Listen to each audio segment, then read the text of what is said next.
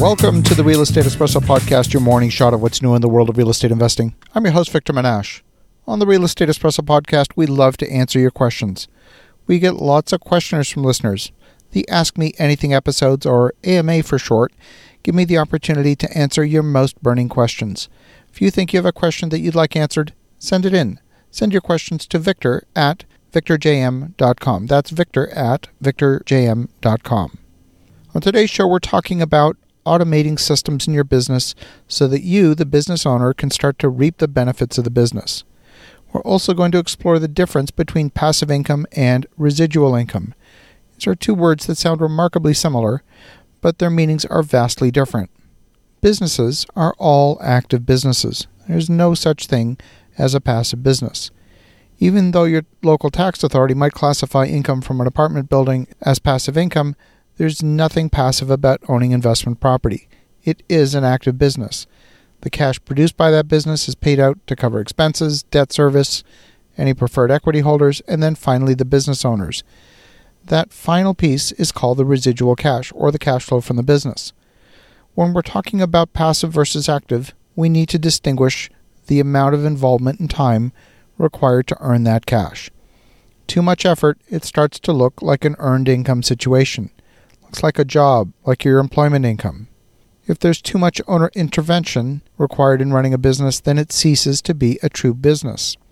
A business must meet one very important criteria in order to be worthy of that name.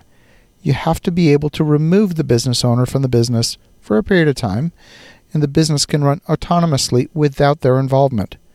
If that's not true, then the business is more like a self-employed situation, and the cash produced by the business is actually earned income. This is no different than the wages earned by employees of the business and the business owner, except that the tax treatment might be a little different for the business owner. You never get to reap the benefits of your business because it's tied to you personally. You can't sell the business because its value without you is close to zero. All too often, this is the state of small business in North America.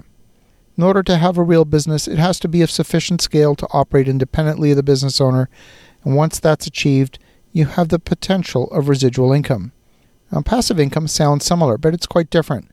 Passive income is the income earned by passive investors in an active business. It's possible for investors to earn passive income from an active business and for the business owner to experience zero residual income. How does that happen? Well, the business owner is too wrapped up in the business to be able to step away and for the business to run on its own. The key to achieving residual income is twofold. Number one, the business needs to be large enough to afford the management that enables the business owner to step out of the business. And number two, the business needs to have strong enough systems that enable a minimum amount of business owner intervention on a day-to-day basis. It's not enough to have systems alone, and it's not enough to have scale by itself. You need to have both. The number one mistake I see investors make over and over again is thinking too small. You need scale in order to afford the staff to run a standalone business.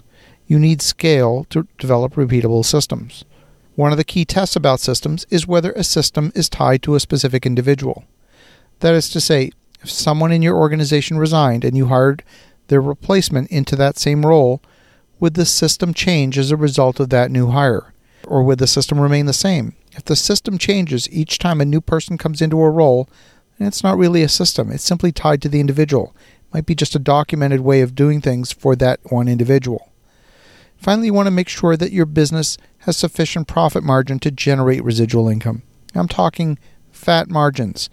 Businesses with thin margins can struggle when real-world situations arise and cause a business to deviate from its original business plan. As we've talked about many times on the podcast, money comes to you in only a few different ways. Number one, earned income. That's what people get when they have a job, a job. Number two, residual income. And number three, capital gains. Most of the wealth in the world has been created through some combination of residual income and capital gains. If you don't generate the scale in your business that you need to create residual income, you're going to be trapped in a low Earth orbit that you will never escape. In the meantime, as you're thinking about that, have an awesome rest of your day. Go make some great things happen. We'll talk to you again tomorrow.